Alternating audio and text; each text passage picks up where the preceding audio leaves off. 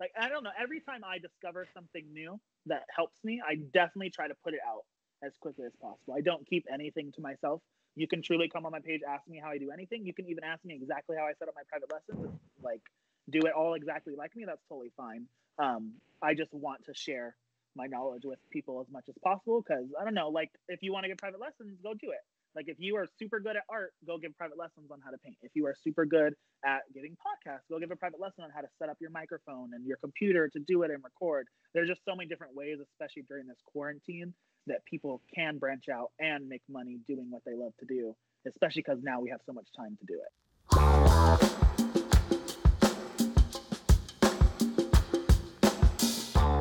So you think you're box 5? So you think you're box 5? So you think you're box 5? So you think you're box 5? Pensaste. Pero like, tú piensas box 5? No. Okay, welcome, y'all, to So You Think You're Box 5. We got Montana and Pedro. Say it right, bitches. Say it right. Unlike I actually spell it out like on my AirDrop, and I name all of my devices Pedro. I do PEH-DRO. Need the phonetic sounds. All for the phonetics. Pedro. But we had the pleasure of interviewing Robert Jordan this week. What a pleasure it was, right, Pedro? What a guy.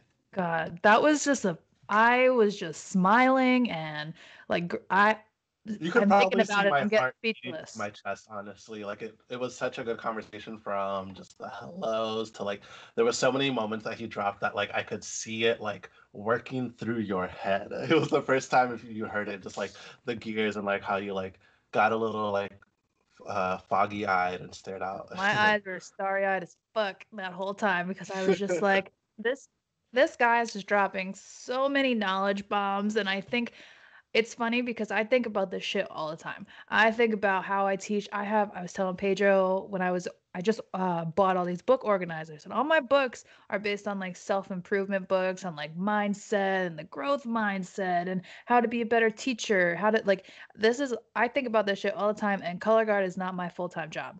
So it's like, I take so much pride in the way I teach that like when hear someone else that you literally like I've never actually spoken with Robert before, and just to hear him speak about it and like the words in my brain were pretty much just coming out of someone else's mouth, and I was like, wow. I was just so impressed. I can't even say anything else. Like it's just listen to the interview, repeat it a couple of times. He dropped so much wisdom. And with no further ado, here's our interview with Robert Jordan.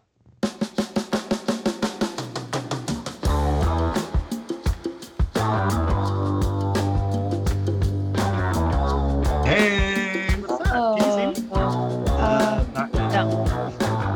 There we Wow. go! It is getting real! Hey! That Katie. What's up, Robert? Katie! Hey! Full circle. I know. I was like, come say hi. I feel like you know them. Come say hi.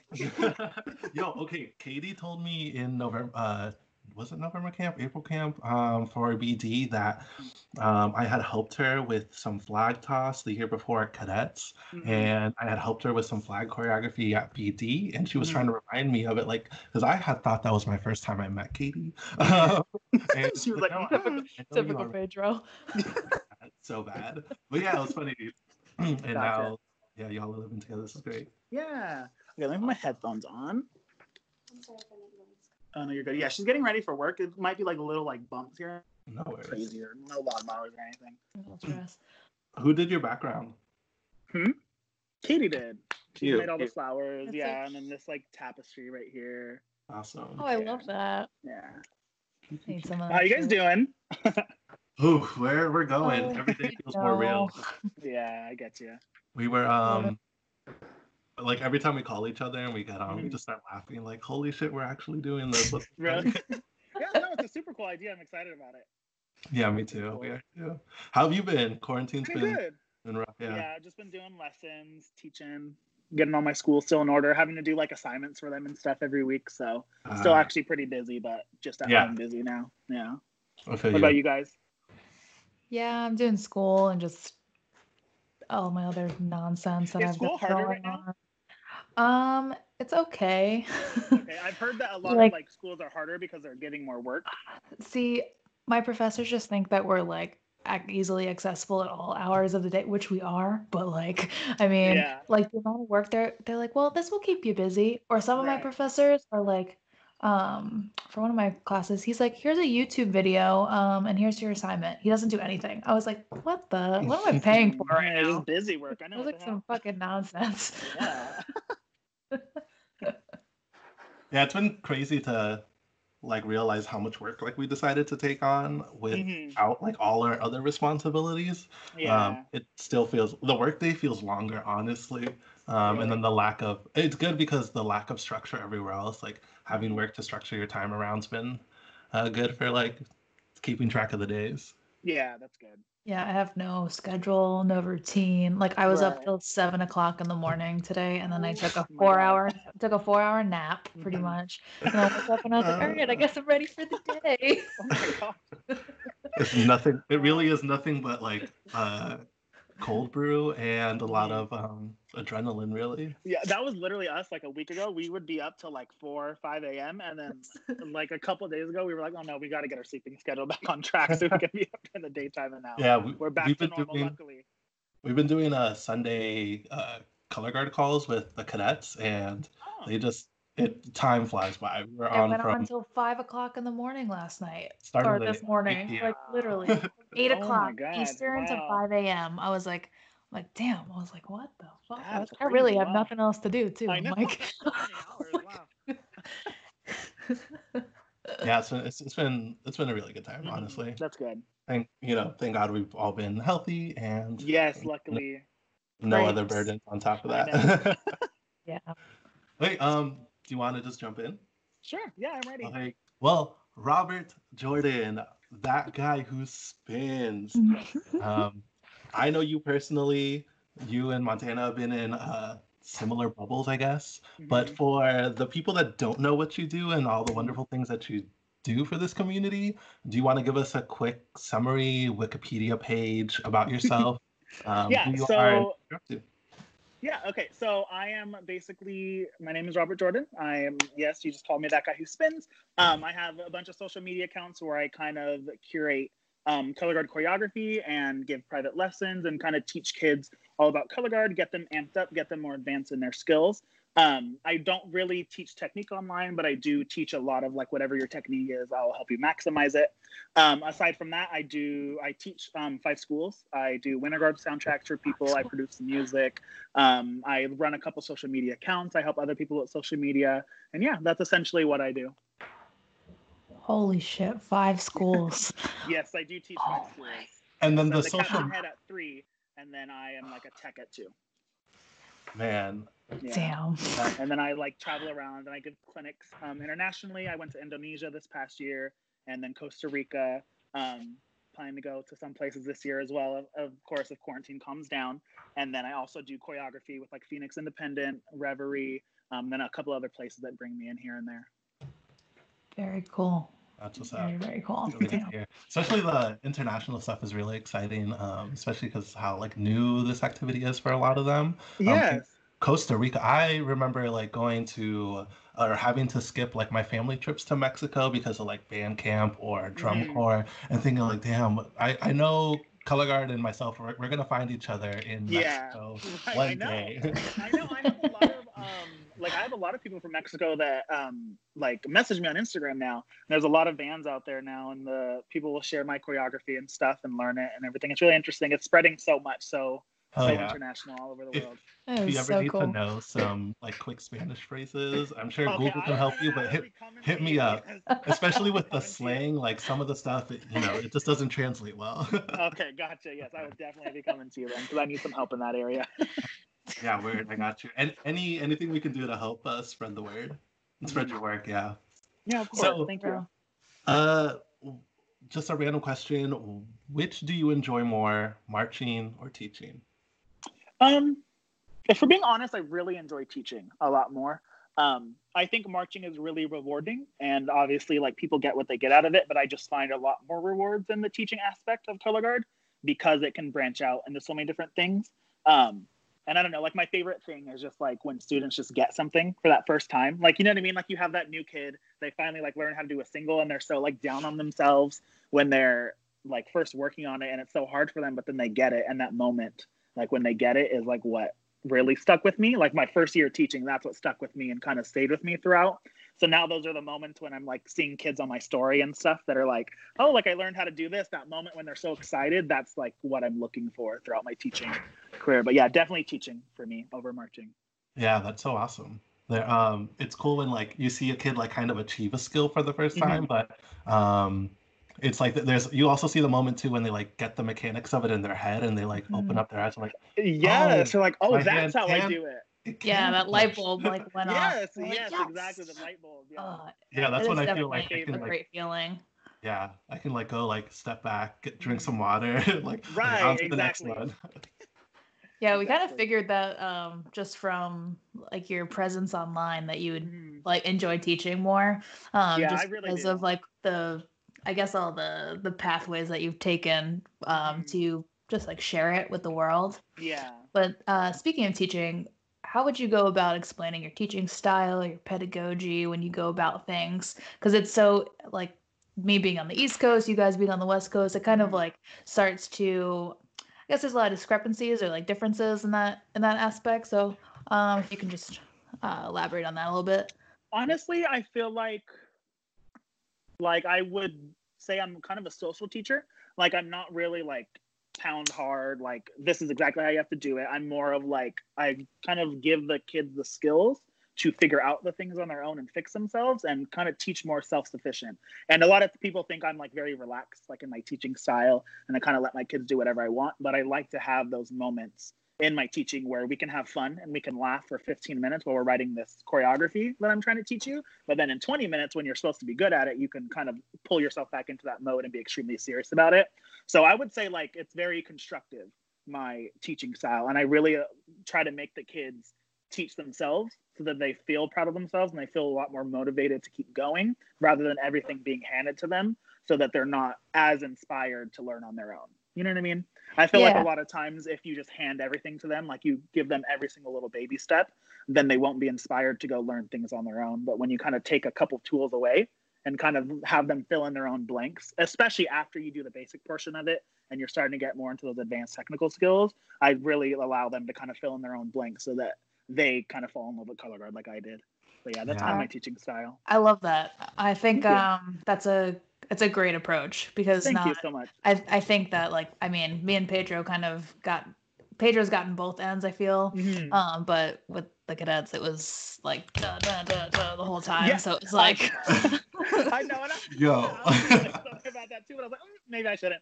But yes, that exact same thing. And honestly, Pedro is like what I imagine I would want my kids to go do. I would want them to get both ends of the spectrum. You know what I mean? I wouldn't want them to just have that fun, relaxed feeling, because then they'll only be like that. I would rather them have that fun, relaxed feeling, and then also go and march places like cadets and like Crown and like those places that are a little more harsher with the technique and with everything you're supposed to be doing, so that they get both ends of the spectrum.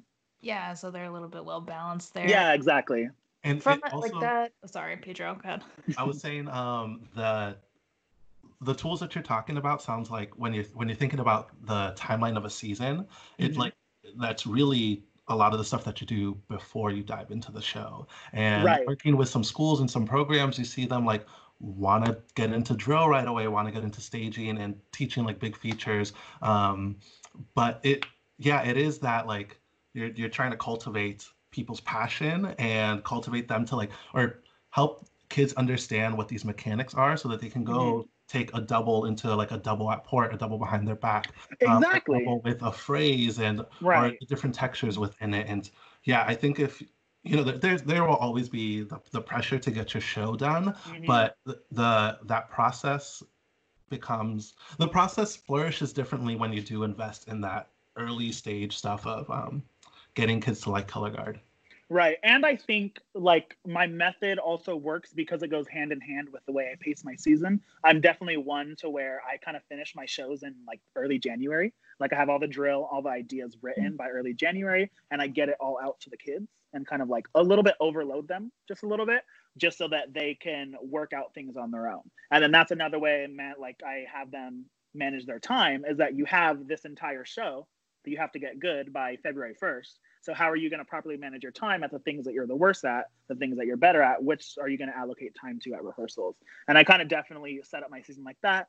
And then I also go through my seasons making sure that I explain everything to my kids. Like I kind of explain my drill and my design to them as I'm doing it, so they understand where the performance is supposed to be coming from. I do feel like, and both ways are good. I do feel like a lot of instructors kind of hide everything from their kids and like surprise them. But I want my kids to kind of like soak up in the performance a little bit more before they have a show. Does that make sense?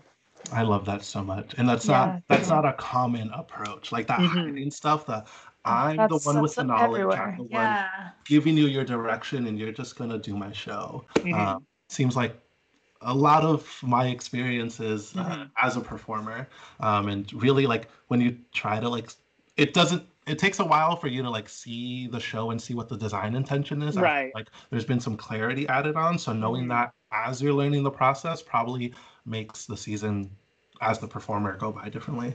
Right. I don't know. It just makes me enjoy teaching a lot more too when I feel like I'm collaborating with my students and I'm allowing them to kind of like, if I'm giving them something too easy, I'm going to hear them in the back being like, oh. But if I hear that, like, if it's something too hard, same thing. You know what I mean? I kind of collaborate with my students a lot on that road a little bit more. And then obviously if they talk too much or they kind of overstep their boundaries, and we kind of have to take a step back and go a little bit more into that like hard mode. But most of the time it's very collaborative. Did that like I guess approach, was that influenced by anybody, or like have you just kind of tested things out as you've been doing it? That was actually influenced by Scott Chandler, honestly. He, with the like rifle line and like all my years, he would always look back at us and kind of see how we looked doing it. And then if we looked awkward or we were uncomfortable with it, or he could tell that we didn't want to do it, he would change it. And it wasn't like, oh, you don't like my choreography. It was more like, I want to make sure that you're comfortable on the field. I want to make sure that you're comfortable in your show, because yes, I could write the craziest hard twirls I can, but are you going to look great doing it? You know what I mean? And I feel like his approach to that, in where he kind of collaborates with all of us on the color guard as he's writing, really stuck with me through all my teaching. And I didn't used to be like that. I definitely used to be like, no, you have to do it this way. You have to do it this way. And then my last year of Blue Devils in 2016, that's when I started changing my approach. And then I think it was in 2017 that I worked with Rosie Queen for a week at Foothill High School. And was it 2017 or 2018? It was one of those years. It was either 2017 or 2018, where she had come into a week at a school that Katie was actually working at that time. And then I did like technique with her, and just her approach to things. I don't know, just me, I'd always thought the East Coast were very specific with the way they like everything. And Rosie was just so open. She was just so open to everything. She was open to like my ideas and her own ideas and collaborating and mixing them all together. And it was just so different from what I had heard about everyone on the East Coast. And it completely changed my view of color guard. And that's kind of when like that side of it took off. I'm loving everything you're saying, because it was the first thing I picked up at BD when I was there. Just how much Scott Chandler did just oversee things and take things in. And when he was in front of you, you knew it was a special moment, and you were really getting it. That process was really special to me. And I also did have a moment with Rosie Queen this last season for a weekend, and same thing. She was very collaborative. She wanted to hear from me first, and hear about the process in the season, and then give feedback instead of, we were expecting to just give it over to Rosie and see what we could possibly learn from her. But those conversations and the process is what I walked away with. Really left a big imprint on me. Yeah, she's just so well-rounded, and she lives in California now. I know she does live in California now. She just knows how to take her own knowledge and apply it in different places. Like, even if the technique doesn't match exactly what she was taught, she knows how to take a couple things from her technique and apply it to the new technique that she's learning to maximize it. And that's kind of like the things I got from her. I think that's so important too. Two big ones.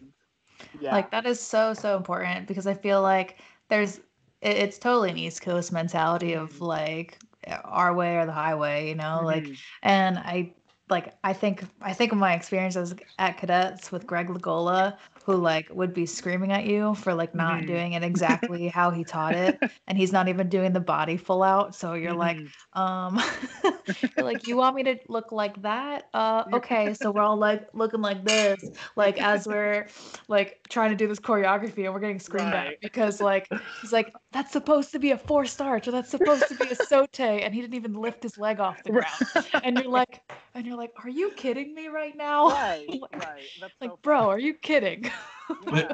And to give that process a little bit of credit, it took me my first year of drum corps was my first year outdoor color guard ever, and I was at the cadets. I should not have been at the cadets. I should have taken my ass to the Teal Sound or to the open class group that would, it was where my level was at. But the cadets really, like, they taught me basically like everything I knew, from cones to forearm strength to Right. and if it wasn't because they like drilled it into me, I wouldn't have learned it quickly enough for the season.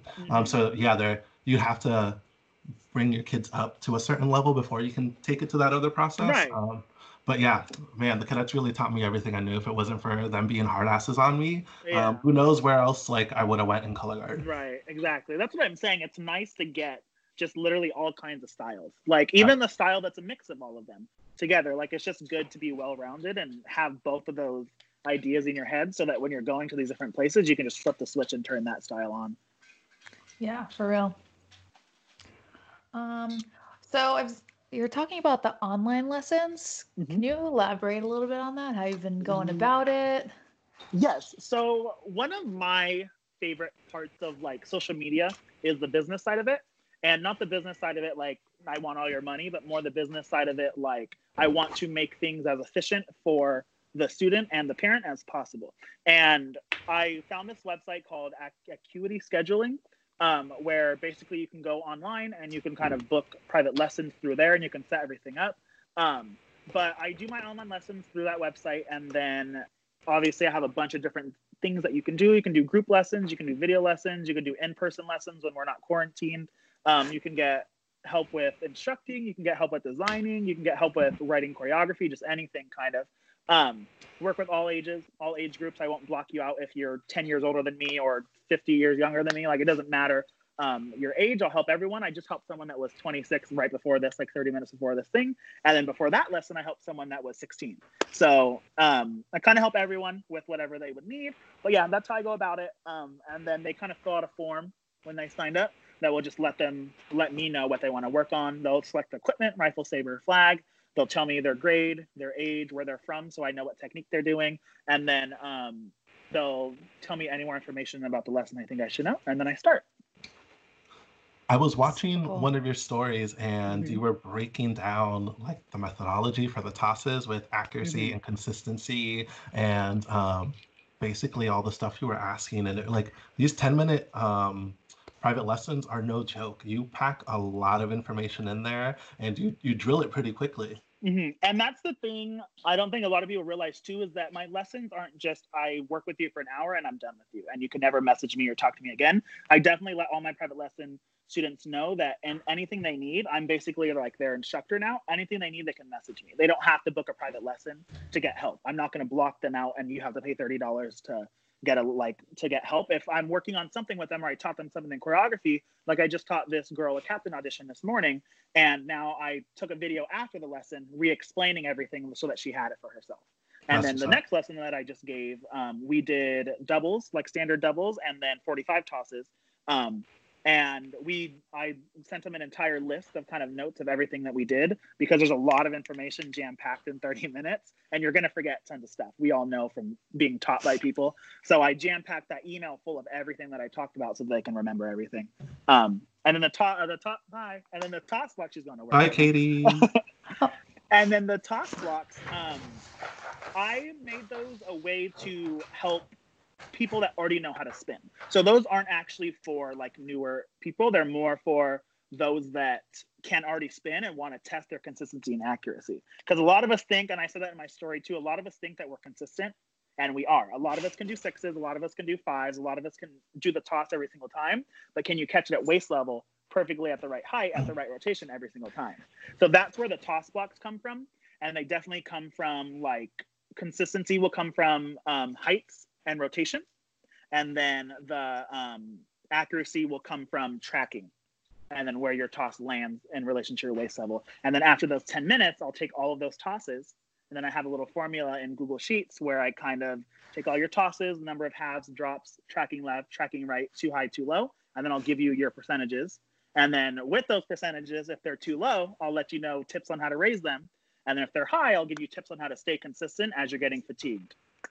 This is, Yeah, I love how mathematical and logical. Oh, it's so. The TJ really jumped out. Like it's all there. I see the influence. It's she's the one for me. She said something my first year where she was like, "You guys have to remember that color guard is science. It doesn't matter what technique you do. It's all physics. So it doesn't matter if you whip down. It doesn't matter if you push lift. There's a physics to the equipment, and there's a science behind it. You have to do that science correctly, no matter what technique you're doing, for the tosses to come out correctly and consistently." Hearing you say all that was like so satisfying to my head, and I feel like the gears are really running for when I like am, trying to work on a skill on my own. And I've worked with an instructor before. We were trying to talk about like technique and trying to like solidify like so that we had consistent language in our approach. And at one point, like we just weren't meeting each other halfway, and the response I got was, "A quad is a quad is a quad. And you just have to go out there and teach the quad." And I was like, you said a lot of words, but I don't understand what that means. Or make it make sense for me.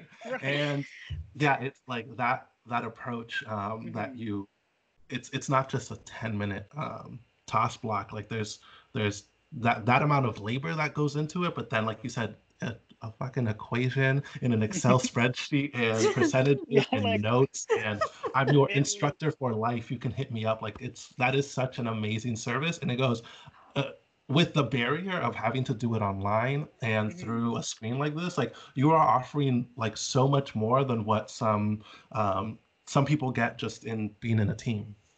Right, and I'm really trying to make it worth their while. That is the thing too, is that I'm making it so that kids can do it. This isn't $30. This isn't an hour-long lesson. This one's $5.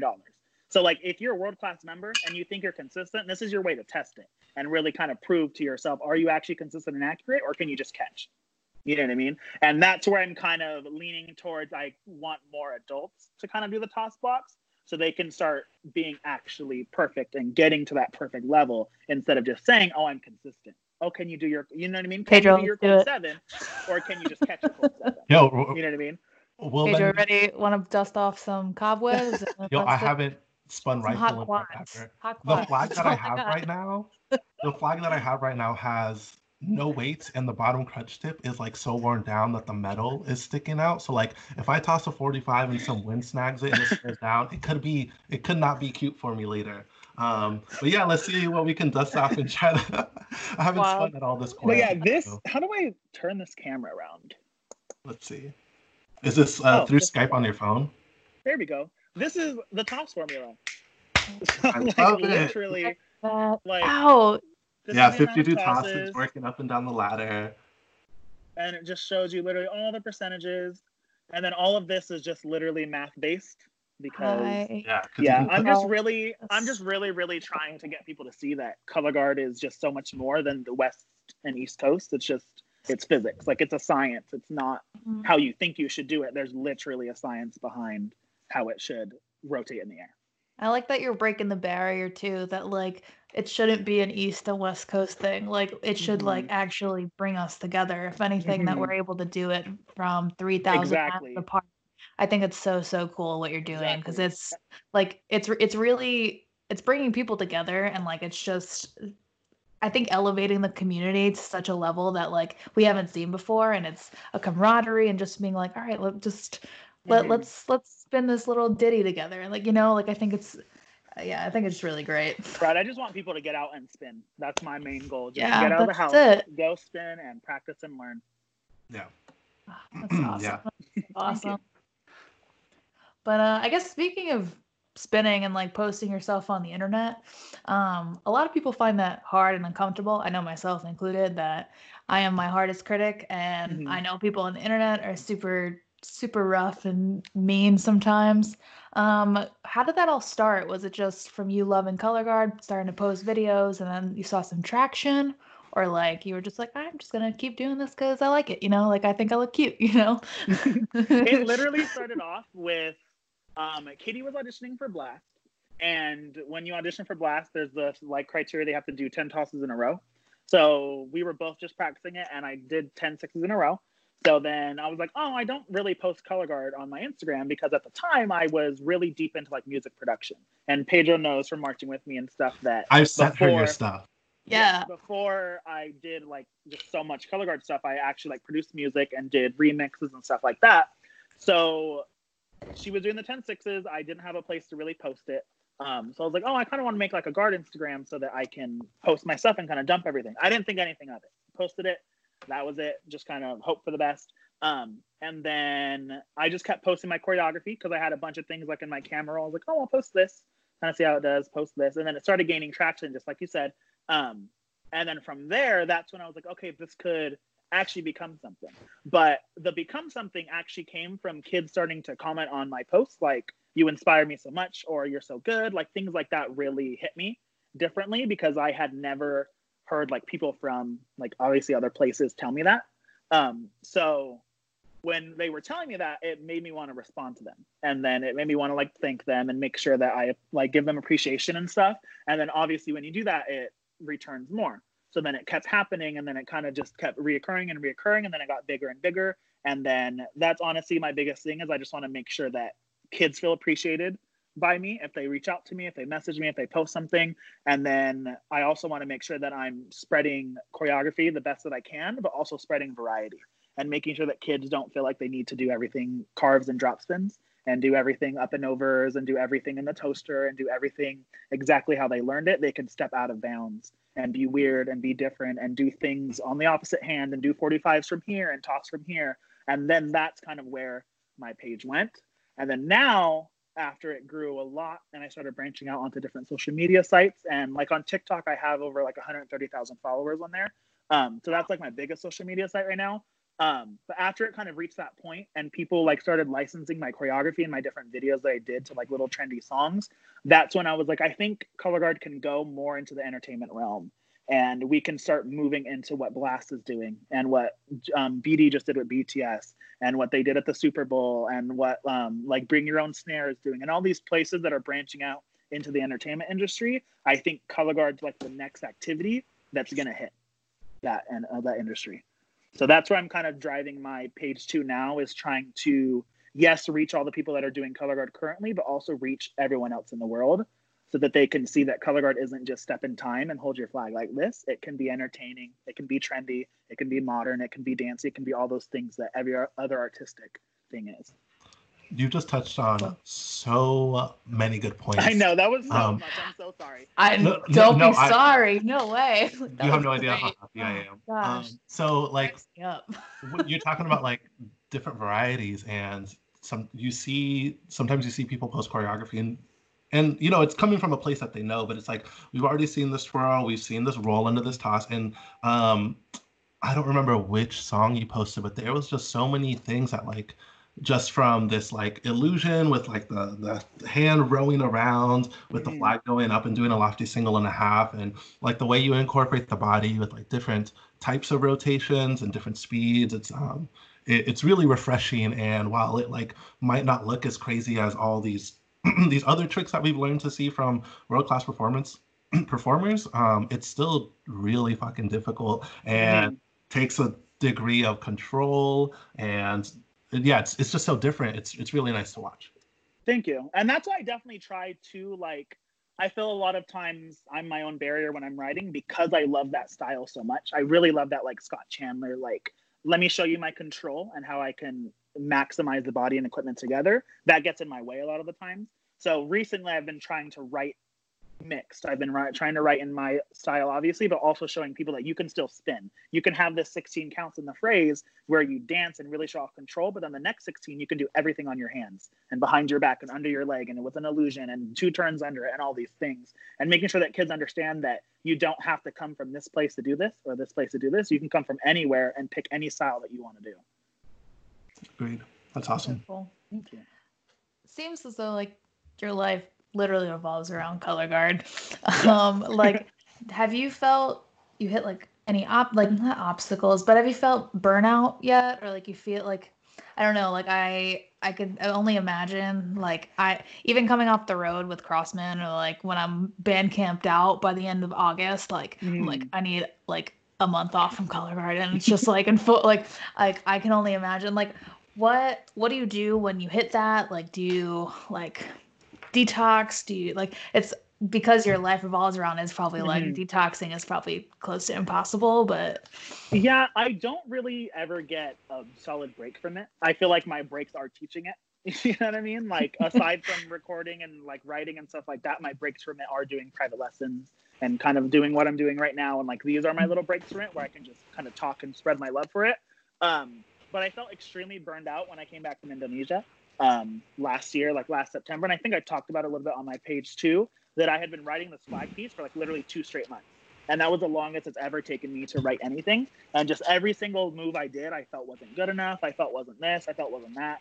And I just quickly learned that it wasn't my choreography. It was just my mental state at the time. I had just put so much on my plate, and just because the social media aspect of it took off, which I'm extremely thankful for, I didn't have time to set myself up properly.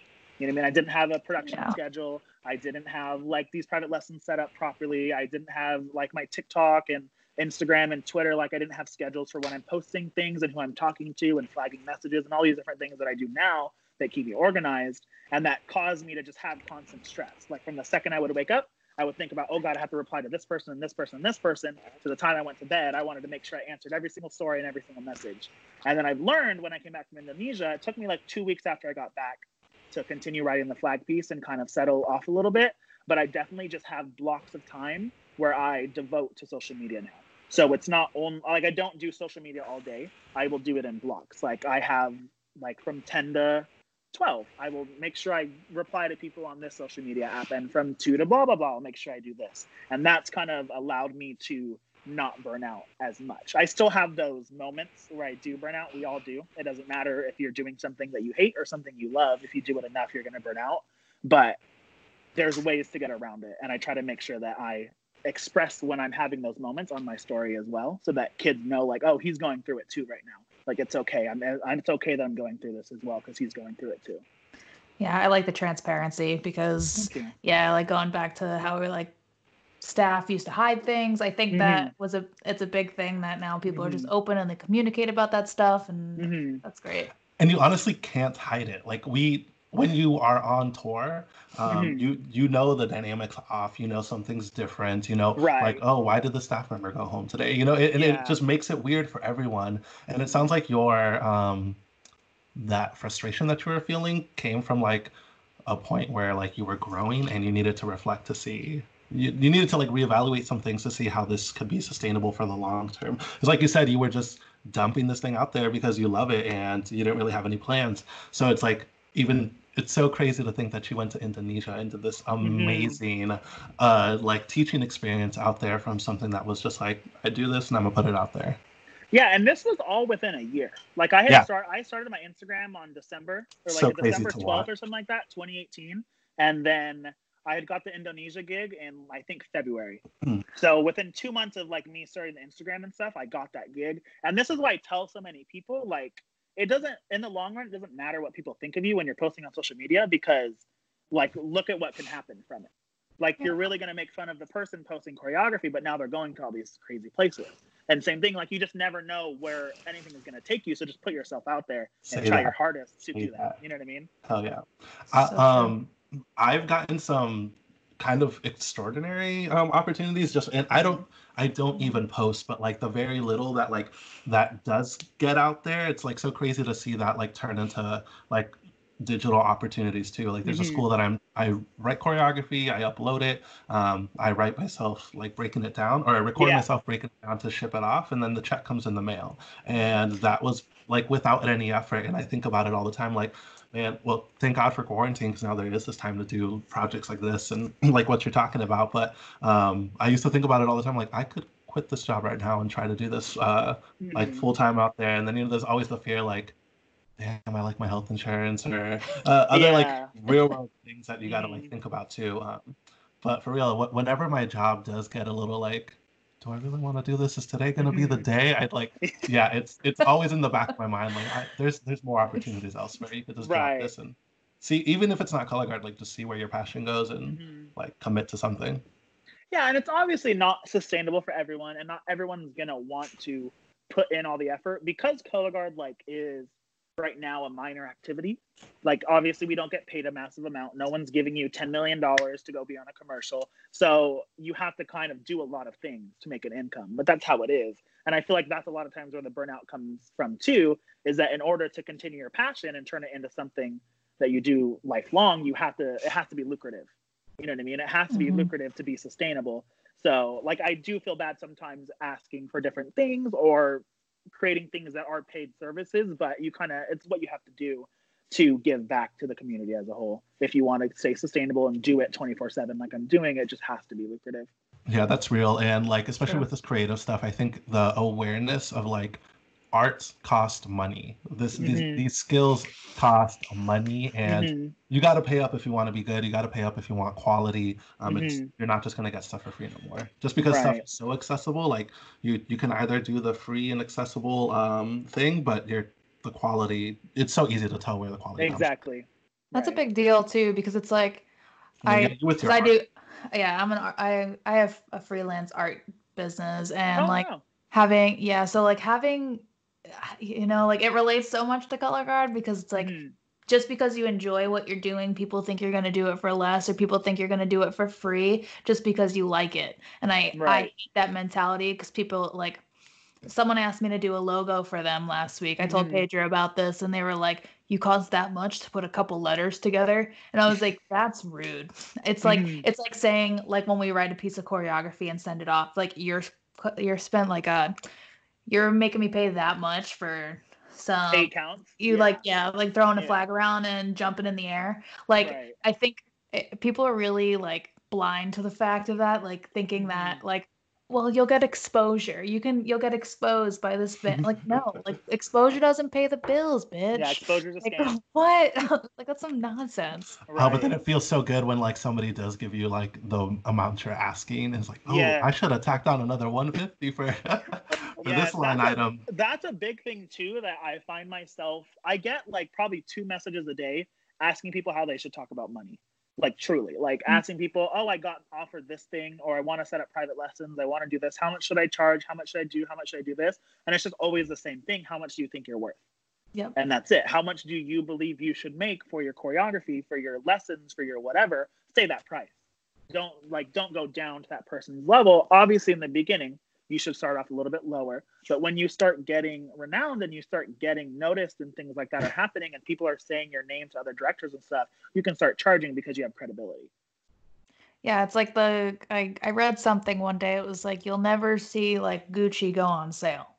So if you see yourself as a premium brand or a premium service, then you're gonna charge like a premium service. If you see yourself as the, like, what is it, rollback prices at Walmart, that like, that yellow tag that goes on sale, like it's like you have to, like, you hate to put a number on yourself and like a value, but at the end of the day, like if you really value what you're giving, like you're gonna give like a true number. But it's hard. It's so hard. Like I feel that, and like it's such like a ambiguous kind of thing, because it's like, well, how long you've been doing it? What's your experience? How good are you even at teaching? So it's like, it's so individualized for every person. So it's always an interesting conversation to have, though, because like some band directors will like come back fighting like guns a-blazing, saying like, no, sorry. Like, or yes, that's what I always tell people, is that money will always be the hardest part of business, no matter what. It yes, doesn't matter how great you think you are at talking about money. You're gonna meet a always person uncomfortable. someday that you're gonna be uncomfortable with talking to about money. And as well, this is a really important discussion. And as color guard choreographers and technicians, you oftentimes just find yourself in jobs like you graduate high school and your band director asks you to come back, or somebody Right. that's seen you in the circuit asks you to come over, and it's a lot of the very young ones. hmm On their first gigs, it's like word of mouth, and then you talk about a schedule, you talk about what your role is possibly going to be, you show up, and then at the end of the season, you're just happy to get some money. And it's hard to I mean, I had to send some kid, somebody that I taught, a mock contract to write up, and hmm she was telling me about how, like, oh, I'm so happy to work with this school. It was a school that was 2 hours away from where she lived, and she was really happy for the opportunity. And hmm I was like, how many times have you been there? She said 3 times. And I'm like, have you talked about money? She said no. It's like, don't go back. Stop going. Yeah, Like, stop going. and you don't think you're being taken advantage of. hmm People don't think they're taking advantage of you. It's just how this community has operated for so long. But like, get your work down on a contract, get your responsibilities down, get your dates down, talk about how hmm you're going to exit this contract in it. And it kind of looks like crazy, like, oh, I'm just teaching flags, why do I need to get this spreadsheet out to the band director, this Right. invoice? But it's so real. And Right. making that more normalized will help with those conversations about money in the long term when you're in a program, because so many times you've seen 19-year-olds join a program, and then all of a hmm sudden their staff leaves, and then they don't want to leave because of the kids, and now you're a color guard director and have to plan 9 months ahead, hmm invoices and stuff, traveling and costumes. And it's like, no, you should not be in this role. All love this community. You need a mentor, you need somebody to help Right. you through this. Yeah, That's what those I money always discussions are important. Yeah, I always tell kids to, like, when I was right out of high school, my instructor, who's Rob Rodriguez, I teach with him now at Awanda, and then I marched with him at like Fantasia and stuff. But he taught me in high school, and then literally the end of my senior year asked if I wanted to work there. So like I had started switching roles already, like right after championships. I was already helping him like prepare for auditions, helping him like kind of teach kids, and he was mentoring me and kind of giving me those connections. And he's honestly the reason I'm doing what I'm doing now. Because right after high school, I personally didn't want to do color guard anymore. I wanted to kind of stop and kind of just do Imagine something that. else. I know, I kind of wanted to stop and do something else. I didn't audition for a drum corps or anything, but I went to the Rose Bowl with him one day because he was like, oh, you should come watch a show with me. So I was like, sure. So I went to the Rose Bowl, and then Gold had a booth because someone had gotten hurt during the season in 2013, and they were looking for someone to fill the spot. And then like 2 weeks after I signed up, I got an email, and then I joined like halfway through the season. And then after Gold, then I went to BD, and then yeah. But he was the one who mentored me and got me all the connections, and he was the one who kind of kept me like under his wing and told me, oh, don't say this, don't do this, oh, ask for this much, and he was the one who backed everything up that I did. So I had someone who knew what they were talking about and had years of experience. And I always tell students when they're like, how can I get into teaching? Find a mentor. Ask your instructor if they know of any schools, any openings. We all know each other. You know what I mean? This community is just so expansive. We even just through a in every single Facebook message, you know? Yes, even through a Facebook message, like mutual friends. It's just, they're so easy to connect with people all over the world right now. And you just really need that person, just like Pedro just said, in your life to tell you, do this, don't do this, do this, don't do this, because I've had this, and this experience doing that. Yeah, for real. So important. Let's see. What else do we have on our plate, Pedro? There's so many things we can talk about. Okay, so I talk about how like you said, I didn't want to do color guard anymore. I've quit this activity 4 times, and here we are, like talking to you, and still, like, there's no way I'm actually leaving after that 4th time. It's like, why are you in denial about this? Like, it's gonna be in your life. And every time I come back, it's not just for the people, but it's also for me. It's just nice to go outside and chuck 100 sixes because you need to that day. So. Right. Yeah, it's that. You don't even have to catch them. You know, just...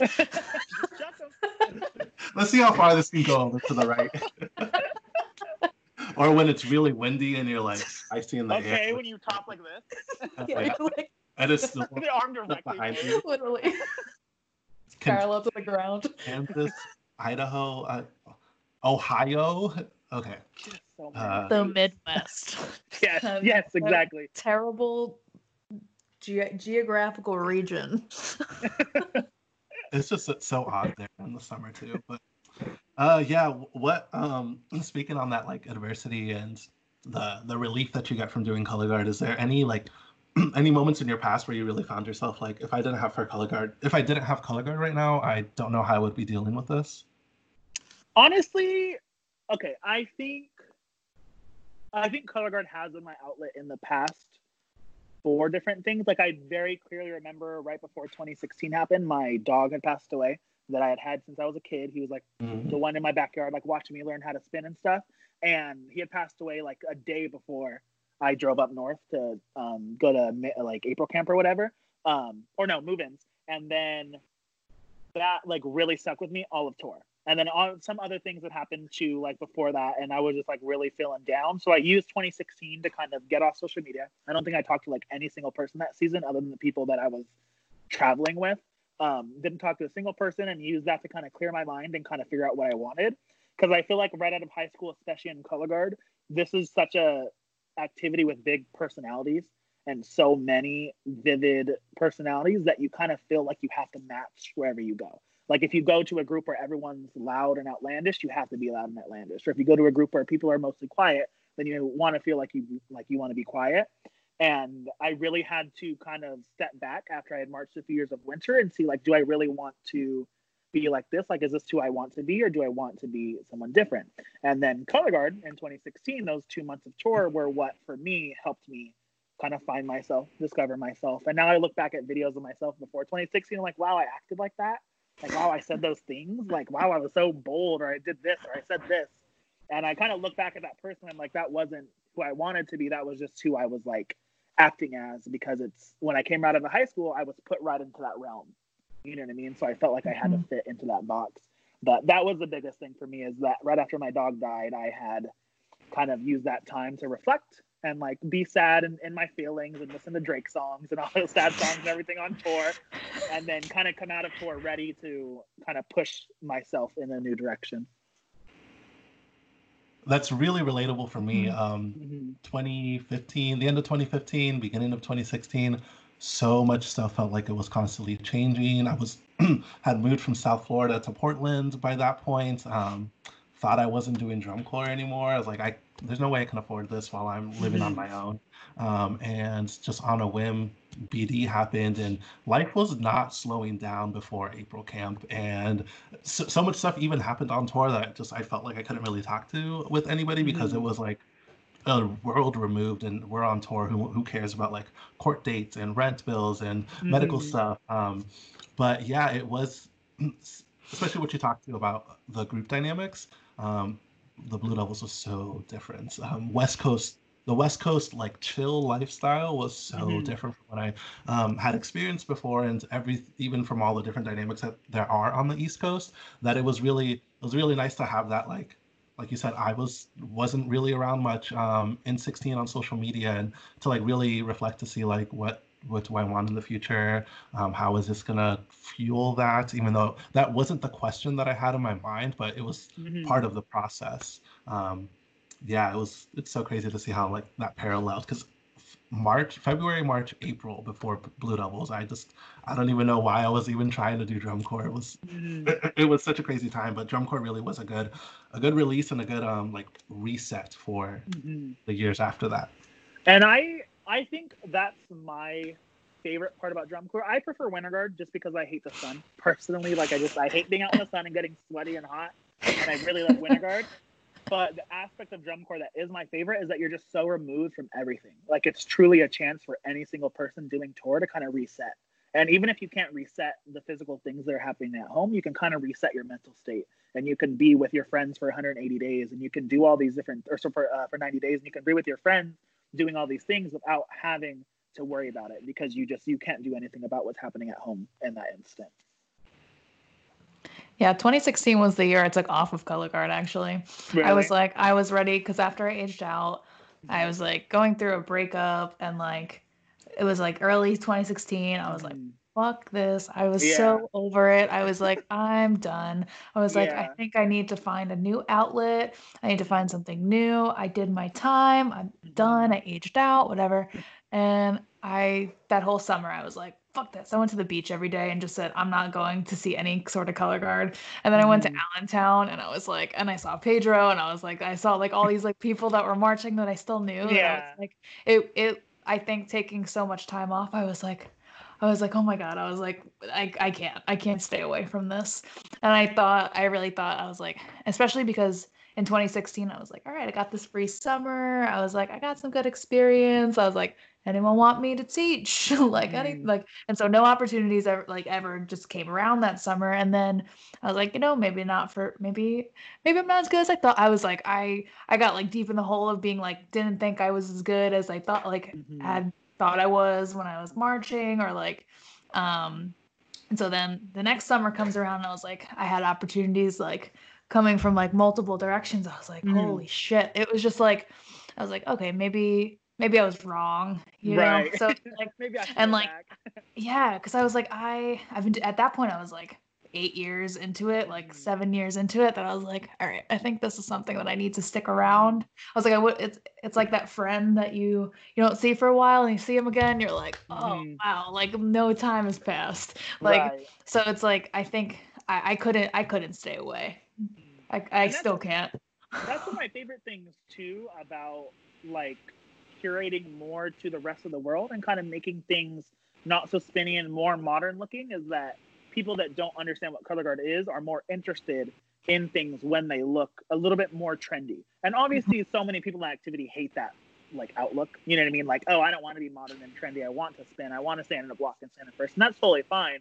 But the people that I'm curating to and the people I'm trying to reach to are those people. And a lot of times when I released my Love on the Brain flag work on Facebook, I had probably over 150 to 200 messages of just older people saying like, where can I buy a flag? Where can I get a rifle? Like, you made me miss this so much. Like, so many people share. And that's where a lot of my like engagement comes from on Facebook, is older people, because it's people that have done color guard 20, 30 years ago. And now they're like, oh my God, this is what it looks like now. I want to do that. Like, I want to try this. I want to go out in my backyard and do a single. And I just sent so many like Amazon links and King links and DSI links to so many people over the past couple of months that it's crazy. Like, if people knew how many people were coming back to this activity, it would, like, I don't know, it would blow your mind a little bit. Yeah. I mean, we've all been in the park spinning before and just had like, I mean, okay, so at the first week of quarantine, I was spinning with that flag, and then I realized maybe I shouldn't spin with this more.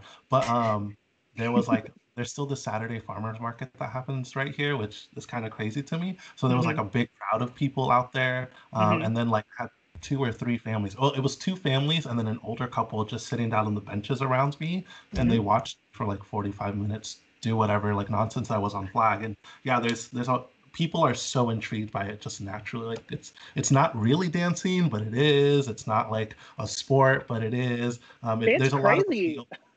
It looks crazy. Like, it just is literally crazy. Like spinning a pole with a bed sheet and spinning a gun and a blade. Like, it's dumb. And we think too highly of it. So when you're in it, we think it's like the most important thing ever, and people are like, you're literally spinning like a piece of fabric and a pole. Yes. That was like we did the Gay Pride Parade in New York City, and we were in Central Park, like a group, and let me tell you, like, we had all the gays there, like booty shorts, no shirts, like flaming flames. And I'm all for it. I love it. And so there's a group of like 50 of us spinning like just in this section of Central Park, and people like, I swear to God, it must have been like Beyonce walked by. The amount of people that were just like, oh my God, like, because it's just a fun thing to watch. And like, I don't think I feel like sometimes when you remove yourself for a little bit, or at least step back, and you're like, that's some pretty cool shit, you know? Like, at the end of the day, like, I think it's just so normal to us, and it's just, we know it like the back of our hands now, and it's like drinking water, you know? Like, I don't really know about that because of the cadets, but you know. I always tell like students, like, I just tell like my students so often, like, just close your eyes and think about how you looked when you first started. Like, that is everybody's idea of color guard. Like, it doesn't matter if you've seen it before. If you don't do color guard, that is your idea of color guard. Your idea of color guard is little Sally in her backyard holding her flag at right shoulder doing this. You know what I mean? Like, it's everyone's idea of it until you see it in the modern day, until you watch Pride, or until you watch these Winter Guard shows, or Blue Coats from last year, how entertaining they were, or BD from like 17 or 14, like all these shows that are so much more modern nowadays is what people I don't think realize that this turned into. Yeah. You know what I mean? Drum the Corps is going to production change value is so ridiculous. much, and I'm so excited to watch this Mhm. thing evolve, especially now with all the time that we have to reflect on what this activity is going to look like. Right, exactly. Really quickly though, we want to be like respectful of your time, and we know we're like reaching an hour mark. We It's could no jump. problem. Okay, great. I was about to It's say no we can jump into quickfire, but there are like 2 more things that we'd like Yeah, to touch no, on. go ahead. You're fine. Were you about to say something, Montana? Nope. Okay, cool. So my face. outside of the color guard world, we talk about box 5, and box 5 means always applies, top of the activity, or at least pretty professional in some degree. Where else do you consider yourself to be box 5? I feel like I'm box 5 with finances. I know that's so weird, but I feel like So I I'm very love that. good. That's like That's so so good. you never hear that. Those boring because- things are so good. Yes. I feel like I'm very good with finances and numbers and understanding like how to save, how to allocate money to different places. Because I do so many things on social media, I always have to pay for all those things. Like I have to pay for my scheduling, have to pay for my website, have to pay for equipment and all these different things that I do. I pay to send equipment to different people. So finances, I definitely am very good with, I think. And then social media, marketing, campaigning. I help a lot of others like with their social media things too. I offer lessons on like how to take your passion, turn it into something that you can show people, and then how to make money doing that. So I also, I think box 5 with social media as well. And then also music production, just because I do so many soundtracks for people. Like I do over 100 soundtracks every year for just different Winter Guards, just all over the country. Holy shit. I was just watching. Is like Katie your assistant to keep you like holy shit, you have so much stuff going on that I'm like, I thought like me and Pedro talk like every day about the amount of shit we have going on, but 100 soundtracks, you teach 5 schools, you do holy shit. Show you what my calendar looks like before quarantine. Let me show you what my calendar looks like. Yeah, I was looking at my planner pre-quarantine. I'm like, what was this life? What was I doing? I know. Now I look at my schedule and I was like, well, there's nothing on today. Okay. I'm like, it was nice to write for this group a couple of days ago. Schedule looks like. Beautiful. So just every single day you see there's like 2 or 3 things. My rehearsals, my schedules. I plan out social media, plan out videos. Like just every single thing that I do is on this calendar. And then every single thing I do, I get a reminder for. So within this calendar, like even this like video, like this podcast that we're doing right now, I got a little reminder for it 30 minutes before, so I knew I wouldn't miss it.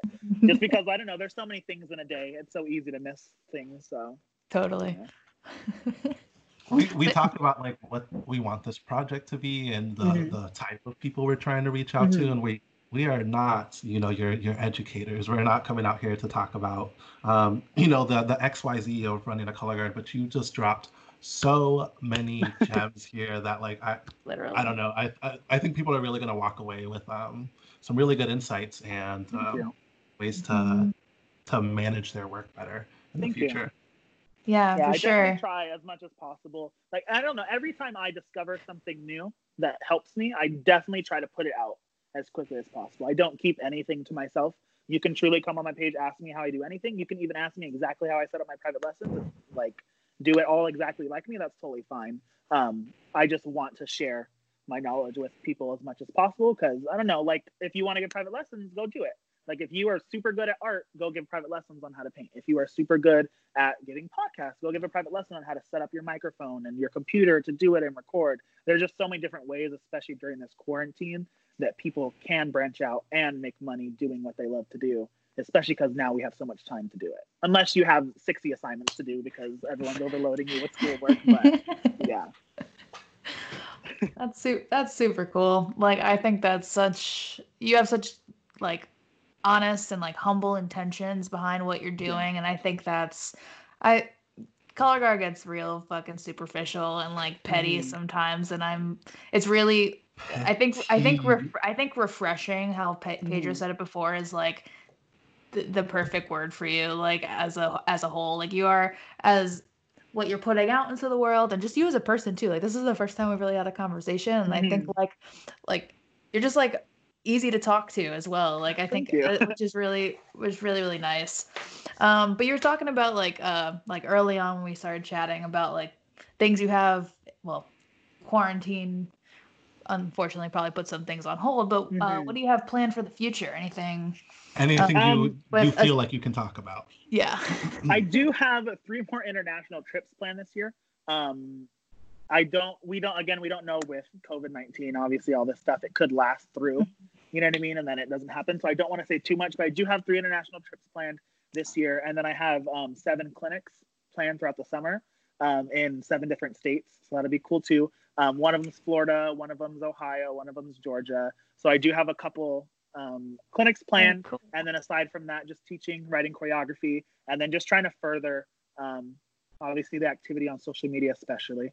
Like, I feel like the competition aspect of Color Guard is taken care of. You know what I mean? Like, all these great minds in the activity are taking care of the competition aspect of WGI of DCI. I want to start branching out more into the entertainment side of things and working with licensing companies and working with people. And, like, I think my biggest goal in the future is to have a talent agency that is centered around Color Guard.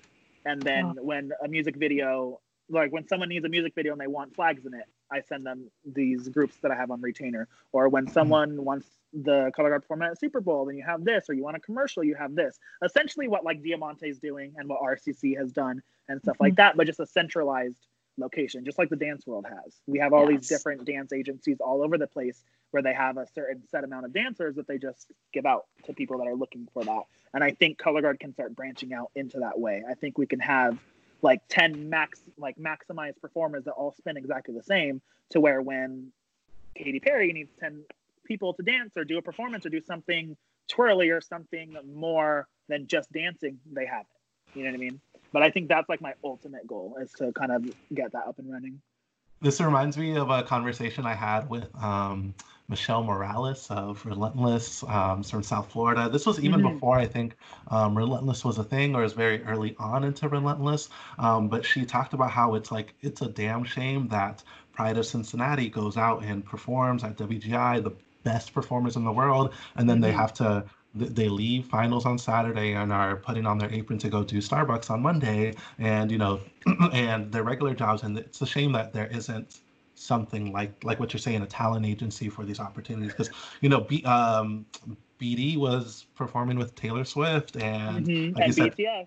Yes, exactly. There's Hyundai commercials with a flag line behind the cars. Like, yeah, it's going to be really cool to see how those opportunities grow and people take this program seriously, and it's really going to be paying out for people in a way that, like, I don't know why that comment really struck home with me, but yeah, seeing people knowing that they're the top performers in the world and still have to do these other jobs where it doesn't take as much of their talent or capacity or skills to do just to make a paycheck. Right, like they're at the height of the peak of the activity. Like, let me pay you. This is like they're amazing. Literally like performers that can go and do things on the level of Cirque du Soleil. Like, you literally practice months and months and months to get things exactly precise, just like those performers do. So why don't we have the same kind of creative outlet in that way? And Cirque du Soleil does hire Color Guard performers. There's so many auditions that you can do for Cirque and Blast and Busch Gardens and all these different places. But is it so widespread like dance is? You know what I mean? I think Color Guard is definitely a neighbor of dance. Like, if dance can do it, and it took so many years for dance to do it, I think we're on that exact same track. It took 50 to 100 years for dance to get to that, like, modern day. We have agencies, we have people, like, on retainer giving it to places. Like, we've been doing Color Guard for, like, 30 to 40 years now, like, in the competitive aspect of it. So now it's ready to branch up and start ramping into the entertainment aspect, too. That's really cool. It's really cool to see, because, like, you're super, like, you can see you're like so motivated by it too, that like it seems as though anything that you've put your mind to in the past with anything, whether it be the online lessons, whether it be like, that it seems to come to fruition. So I'm looking forward. Definitely trying. I'm looking forward to seeing how this pans out in the next couple of years, because I'm like I definitely think that's the route that Color Guard's going as well. Like, I think to have a centralized place would be fucking dope, honestly. And are you guys both from Florida? No, I'm from New York. You're from New York? Okay. Mhm. So you guys know Michael Rosales, though? Yes. Yeah. Of course. Okay. Another He's one. He's the one to me, I think, is pushing the most into the entertainment world. He's the one who is blending his dance and his color guard background, and he's forcing all these like world famous dancers that he went to college and school with and stuff to see this activity. Mhm. And I think he's right now like the hot commodity. He's like the one that is spreading this activity around to all of his corners too. And I don't think people realize that. Like, I don't think people realize that he's like friends with all these famous dancers. Like, they follow him. Like, verified people like follow him and like interact with him and engage with him because He's performed he knows with that them. He's personally. gotten their paychecks. Yes, exactly. And I don't think people realize how important he's going to be to this like new wave of color guard. Mhm. And I think like we're starting to see it with the breakdown camp. We're starting to see it with all these crazy ideas he's having and all these ideas he's trying to output. But I think the color guard world was like pushing back at first. You know what I mean? Like when all these social media accounts got up and running, and when like Marching Health came out and Spin Outreach, and there's so many people in the activity are like, keep color guard off social media. We don't want it to get mainstream, but it has to grow to stay sustainable. Or It's else not at fair a certain either. point, Like, yeah, at a certain point, there's just going to be a cap on how many people can do it if you close it off like people are trying to do. so true. We got some quick fire questions for you too that have Yeah. like no actual relation to color guard and Okay. any sort. Just for funsies. Okay. How do you take your coffee? If you drink coffee. If not, Or what caffeine. what kind of caffeine intake? Black. Fuck yeah, that's how I do it I too. like my coffee black when I drink coffee. I don't really like coffee, but when I do drink it, I drink it like that. I was just talking about being Montana's personal barista. Mm-hmm. I love coffee. So I was saying like I just made myself an oat milk latte, and I was Oh. like, I just want someone to make this for me. I'm like, that's the only. Just refill and That's it. I'm like, and Pedro's like, I got you. We'll get the whole setup. It looks like a spaceship. Have you ever seen those like espresso like bar machines? So like, I don't know what they're called. I don't know if this is relatable to color guard in any sense, but I love like how you appreciate something a little more when you devote some time into the process of it. So instead of just like going and swiping your card and waiting for your name to be called, but you're like I don't roast my own beans, but like I do know like the difference between like different blends, then grinding it, having to prepare your machine, checking the shots and the temperature. Yeah, just it makes drinking the coffee. It doesn't change the caffeine, but it makes drinking it more pleasurable when you put time into that process. Right. But I like feeling bougie, saying, "Can I get an oat milk latte, please?" Okay, but think about how bougie it is to soak your own oats for 24 hours, blend them, roast your beans, That's grind pretty them. bougie. I did have a nut bag. They're called nut bags on Amazon. To get, I was like, maybe I'll make my own oat milk, and I was like, no. I was like, I don't even want to make an oat milk latte. I'm gonna put oats in a nut bag. I said, what? So what you want me to do? What? Okay, another quick fire question. This one's not even on the list. Have you read a book or listened to a podcast recently that's stuck with you, made an impression? Yes, I actually read, I actually listened to a podcast. Oh my God, what is it called? I just listened to a podcast on what we actually spoke about earlier, talking about money. And that one actually stuck with me, that it's just, it doesn't matter how much you think you're worth, you have to say that amount. Like if you, you have to say what you truly believe you're worth. You can't think that you're terrible and then say $5. You have to, if you were at your maximum 100% potential, how much would you be worth? And I think that like he talked about that so much throughout that podcast, where like how to talk about money, how if they say no, how to like go back and like talk to them with the same amount and still get the job. Like just all these different things in the podcast really stuck with me. That's very cool. That's always good to know too. I think like we were talking about before, money is just the conversation. No matter what realm of life you're in, you're going to be talking about it unless you're us. Right. Okay, next one is, if you could have lunch with someone dead or alive, who would it be and why? Michael Gaines. Michael Gaines is honestly, I feel like my biggest inspiration of people I haven't met. I've never met him. I've literally only seen him on social media, but he's who I watched when I first like started color guard. I only watched the Cavies, and I really love the Me Cavies. too. And I really wanted to march the Cavies, and I Me really too. wanted to go And I there. realized they're all boys. I really wanted to go there and march, and I just didn't have money for a plane ticket to go out auditions. And for me, like his drill and his design and stuff, and just watching Pride and watching Aimachi and just all the groups that he works with, just every little thing is so cohesive. Just so cohesive, just everything. It just boggles my mind how his mind thinks about that. So I would literally want to have just a conversation with him and just pick his brain a little bit. But he's the one for me where even like when I'm writing drill, I'm thinking like, okay, what would he do? What would he do right here? Like, how would he get these sabers to this side of the floor without me seeing these flags transition? Or how would he get these flags in this huge arc to make a moment without seeing the dancers down here and what are they doing? And I think for me, like and I don't know, like I've never met him, but he's like the biggest one that I've never met that inspires me. So I would definitely want to have a conversation with him. Very cool. That's a good one. What would Michael Gaines do? What is your most prized possession that is not color guard related? I don't know. That's a hard one. Yeah, this is a little brain picker. My most prized possession. I really like my headphones. They were like $300. Cancel out all the sound. I don't know, my car. I don't know. Wait, Sorry, that was a hard restroom. one. I'll be right back. Okay, my rings. I like my rings, like GCI rings. Those are. I worked hard for those, so. You're right. They're very good prizes. And I think the last one is, what would be your perfect slice of pizza? Okay, don't hate me, but cheese, pepperoni, and pineapple. Oh, fuck yeah. No, I love Okay, it. good. Okay. Yes. Good. Yes. Oh, I that say is... pineapple on my pizza, and Katie just in an instant will go, ugh! Just so she absolutely hates the pineapple on her pizza, and I love it. So it's that's my so perfect good. slice, yeah. It's like the salty, tangy sort of thing. Exactly. Yes. Oh my gosh, that is, yeah, no, I am a big fan of pineapple on pizza for sure, hands down. Where did Pedro say he was going? Bathroom? He went to the restroom, yeah. He said he'd be right back.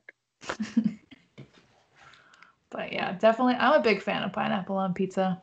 Me too. I think, you can't judge people for what they like on their pizza, you know? Right. I know, that's why I was like, I'm so sorry, but I love pineapple. Yeah, like you always People have to give like a disclaimer. A couple months ago.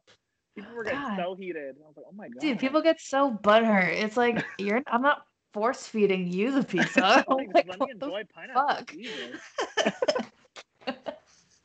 Oh my god. That's funny though. Yeah, it's like always a disclaimer. Mm-hmm. Oh gosh. How funny that Pedro left. Dude, I was like, we're almost done.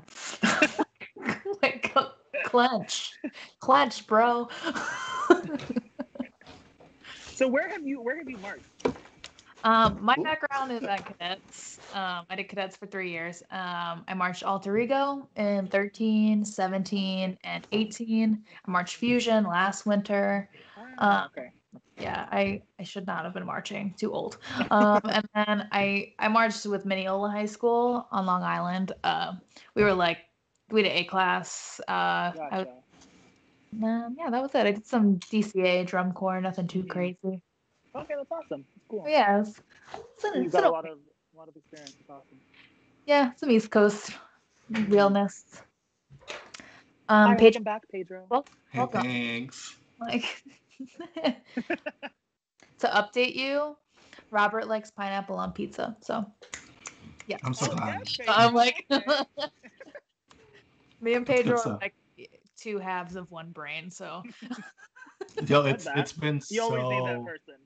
Yeah, it's been so wild to like see all the intersections between us too, and it was like, I don't think we realized how similar or like how much like the pieces just fit together when we work together. The amount of times like he reads my fucking mind, or like he'll say something, and I'm like the words were like here, like on my tip of my tongue, like. And to give you some context, I would relate like Montana's in my relationship to what Rashad and to our dynamic over the summer. Gotcha. Yes. Okay. Shout out Rashad. Much love. Yeah. I've heard he's really good at whistling. Oh, I didn't get to see that side of him. Okay, I've heard he's just spectacular whistler. I can't whistle for. I can't. Me either. Well, Robert, we really appreciate you like spending some time with us, hanging out. Yeah, of course. Today. This should be a really, really cool episode when it comes out. I was so happy when you were like, yeah, I'm like into it. I'm like, yeah, yes, I'm so down. I'm always so down excited. to talk. It's exciting, yeah. I Before love we geeking out even- about Guard. Before we even had a name, we were like Robert Jordan. You were the- Jordan. Before I thank you. even told Pedro, I reached out to you. What was that, in like February? And then all this Oh, shit okay, hit the yes, fan.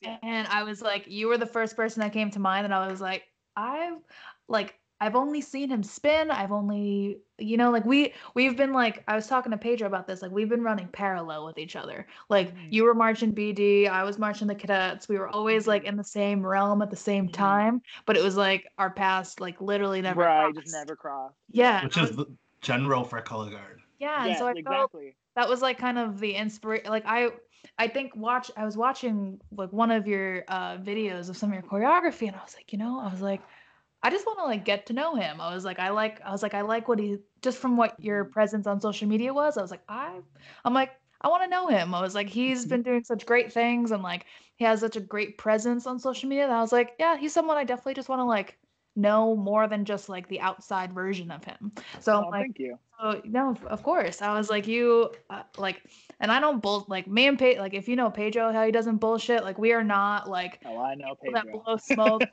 we don't blow smoke up people's asses.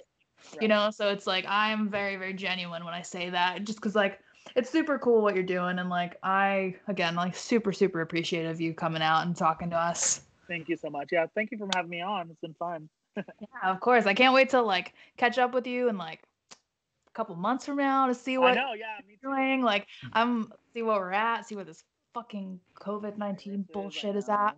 I know. Yeah, has that made your, I mean, you teach 5 schools. Schools aren't going to be returning till next year for most of the country. Any like contingency plans that you've had to like figure out for them? No, I mean we do auditions virtual now. So like obviously we send out a video, and I do it for other schools too. Like a couple schools have reached out to me to like write their audition stuff and then teach a tutorial and everything. But we do that, and then we're making like a list for next year, and then literally just kind of playing it by ear, because a lot of my districts just don't know where all the extracurriculars lie. Like they only know about like the like base credit, like science and math. You know what I mean? They're really focused on that right now. They're not too worried about like us right Sports, now. So yeah, it's just definitely playing it by ear. But right now, all of our band camps are set as good to go through all of our districts, and it's all approved. So we'll see where that happens with the virus and everything. Damn. Yeah.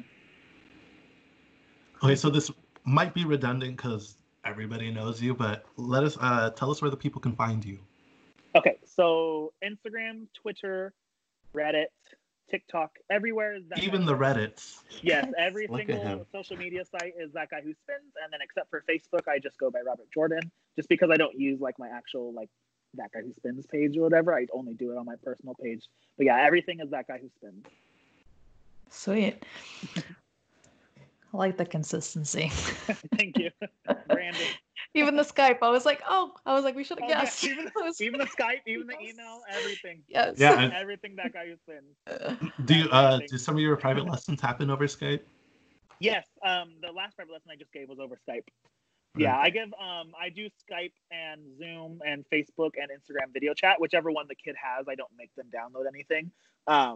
Unless they have like a connection issue. But my weekly lessons that I work with like every single week, I do FaceTime. That way we can communicate like through text and stuff, because we'll communicate a lot more than just one person who takes one lesson. Yeah. Sweet.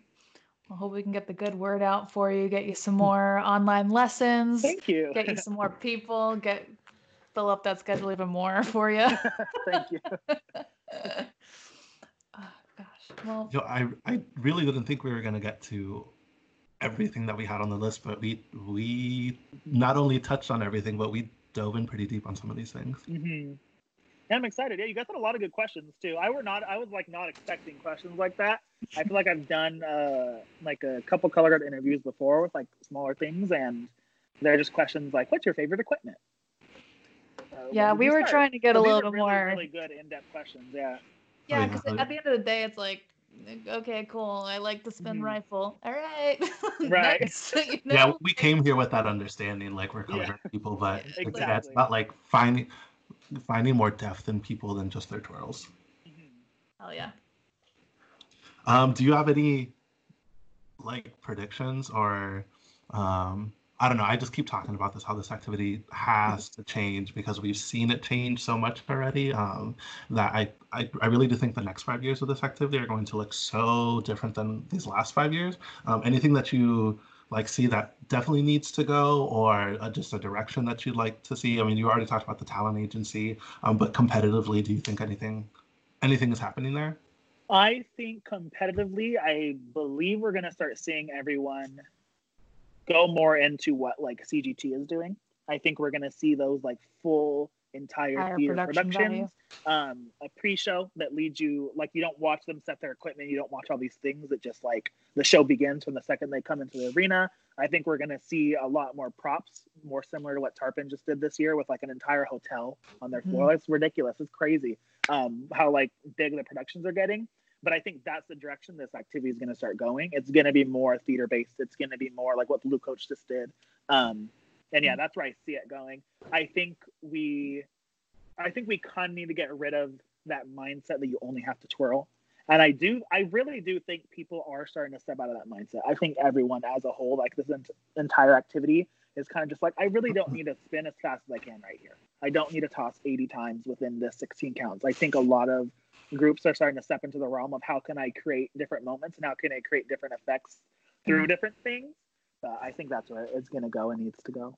There were so many times that I was marching drum corps. I was like, we didn't need to spin this fast. We didn't need to do these 3 finger twirls and 12 counts. We didn't need to have this toss.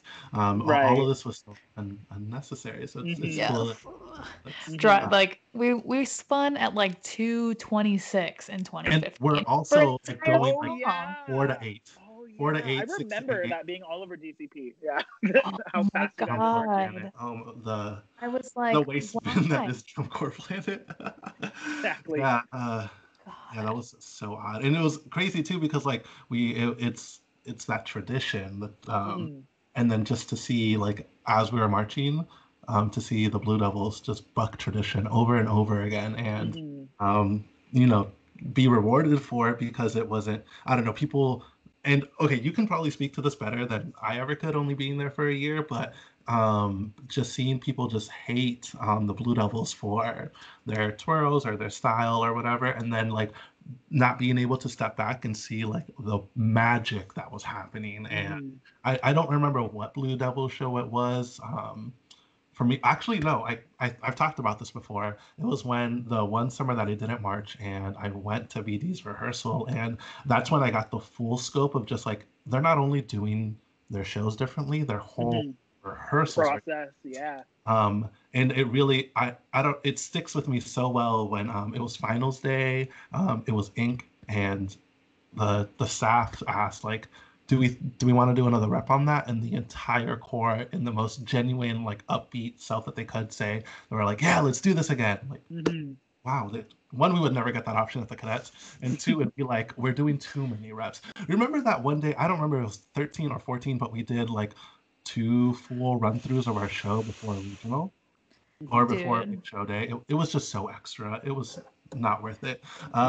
Everything was extra at the cadets. It was expensive. We just did everything like 1,000 times. I'm like, I'm like, why did I sign up for this shit?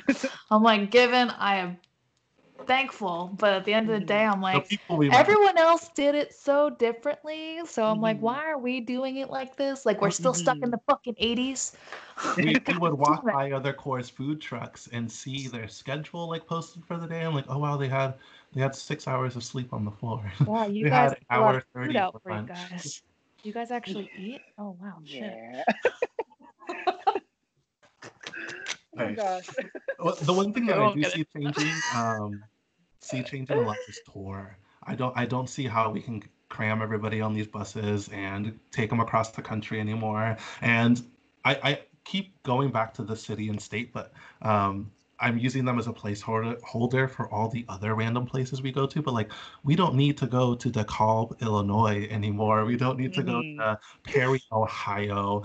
It's such a cost burden, and the competition side is always going to be there. But I don't know.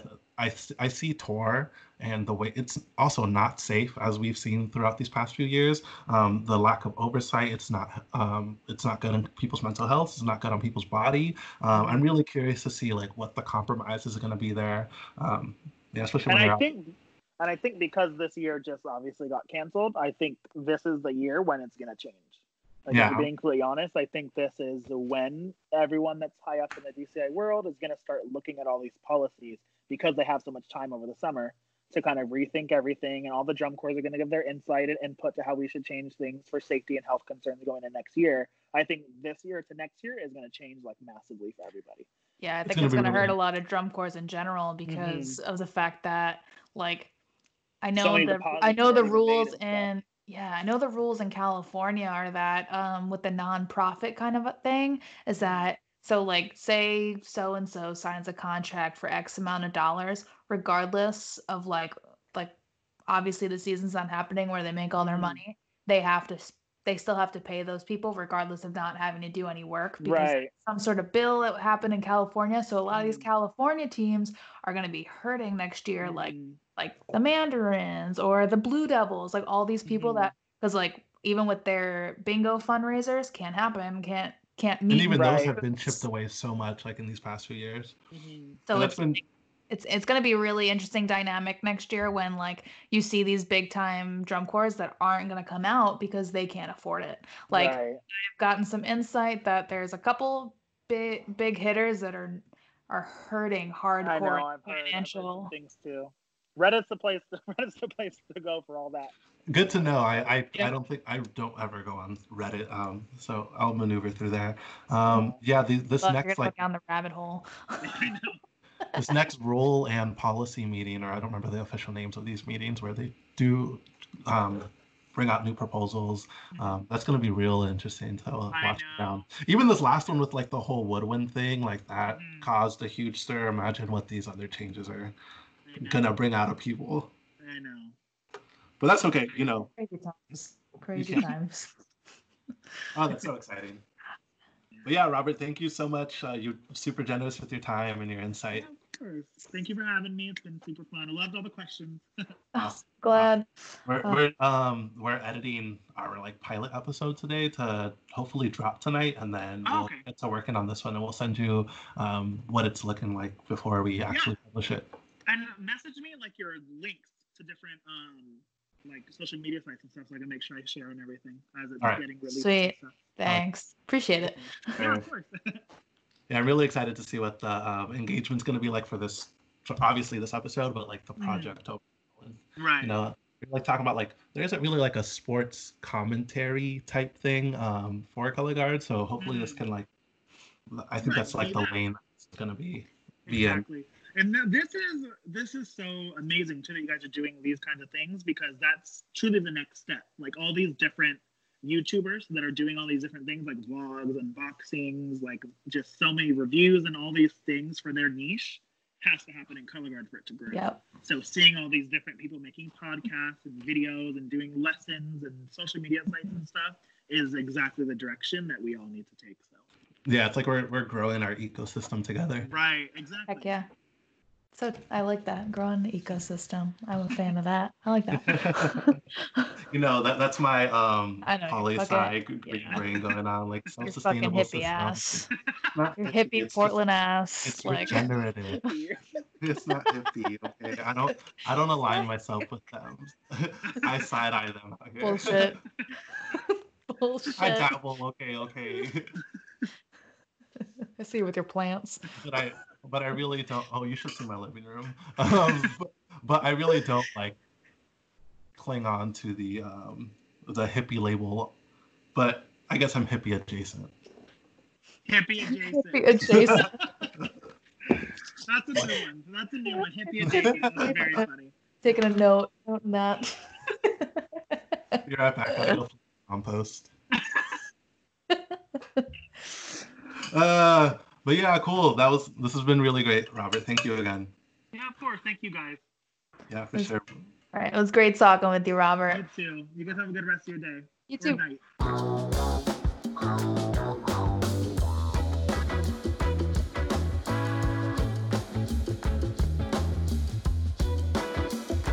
Well. How was that now, y'all? Amazing. I'm still man. flying high from that conversation. I'm on fucking cloud 9 right now. That was incredible. We had like 3 or 4 phone calls after that conversation with Robert that we just like started off with like big old We were cheesy just like smiles. smiling at each other. Like, oh, this is happening.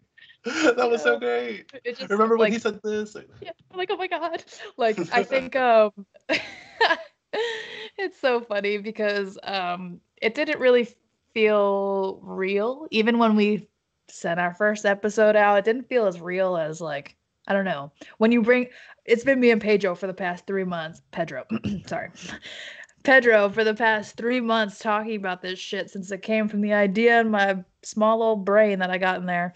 Like, and then for it to come, first off, just have the first episode launch was just awesome. And then share it with the world. That was cool too. But now to bring someone else in, like, we just brought someone into this little realm of our podcast that has been our little baby for the past 3 months. We got a newborn right now. And like, this thing is eating solid food now, you know? Yeah, we're gonna it's gonna be a really awesome journey to go on to see how this thing grows, and just the buy-in that we've already gotten from people after that first episode has been amazing. An incredibly wonderfully supportive group of people we are a part of, and it's just so fucking cool. The text messages, the personal messages, it's all been great. Like, oh man, people just make me so happy in this community. That's why, like, we talk about in our first episode how we can't stay away because you don't find people like this everywhere. But anyway, before I start going down the rabbit hole of talking about how much I love fucking Color Guard, what do we have to look forward to next week, Pedro? Woo, okay. Oh, I wish I could do that snapping thing with my fingers, like when they smack each other. Okay, I won't even go down that rabbit hole. Yo, next week we have lined up an awesome conversation with Angie Mayhew. Dude, that was so good too. Man. And like one of those people that she, only a little bit younger than us, but has such a beefy resume. We've seen her face everywhere. We cross paths. I was probably in the tonneau while she was performing, or vice versa. And so it was cool to like finally break that barrier, have a face-to-face conversation, and just see more about what she's about and what makes Angie outside of just Color Guard. Yeah, bro, we made a new friend, and she like literally cuts up a slice of humble pie when she talks. Like humble pizza. Yeah, humble. Yeah, a whole humble pie, the whole thing. No cuts, just like a whole circle. Unless you like Sicilian pizza, but I'm not gonna go into that because, anyway. It was just really great talking to her and like getting the opportunity to get to know her. So I'm really looking forward for you guys to hear that conversation next week because she dropped some really, really great little golden nuggets in that conversation of how she teaches and her why, which I think we got even like compared to this interview that you just heard with Robert, I think we got into it even more with Angie about the motivation and the why and the drive, and like felt the fire start to light in my gut of like, oh, I love Color Guard. Oh man, like you don't hear fucking normal people talk about this kind of shit, and I think it was really great hearing her talk about it. But so what are our handles, Pedro? We got a couple handles now. Sci-Fi B5. It just feels you gotta use that hashtag, bro. Everyone's gotta use that hashtag. Hashtag SYTYB5, bro. No bro, but you can say bro after you hashtag because we're bros here. Okay, you probably more like a sis. I'm more of the bro. Talk about reversal here. I didn't wear my hoops today. I'm sorry. Yeah, when, I probably so led funny you in the too. wrong direction. I call you bro and you call me sis. Remember that conversation where you were getting ready for a virtual My interview, and I was like, You said it was the introduction video. Oh, yeah. But like you were also getting ready for an interview, and I was like, "Do you have any earrings you could put on?" You're like, earrings? Do you know me, Pedro? Do you know me?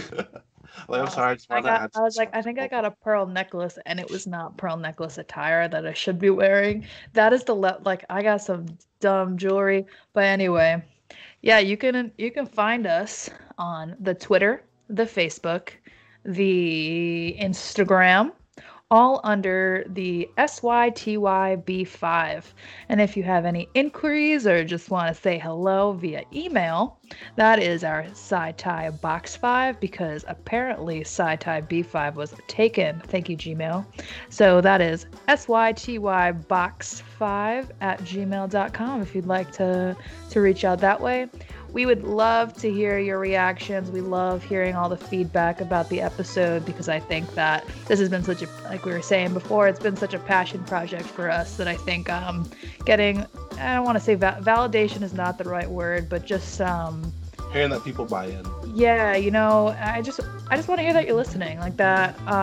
What you thought of it? What can we do? I'm all for constructive criticism. I'm not gonna get butthurt. Neither is Pedro.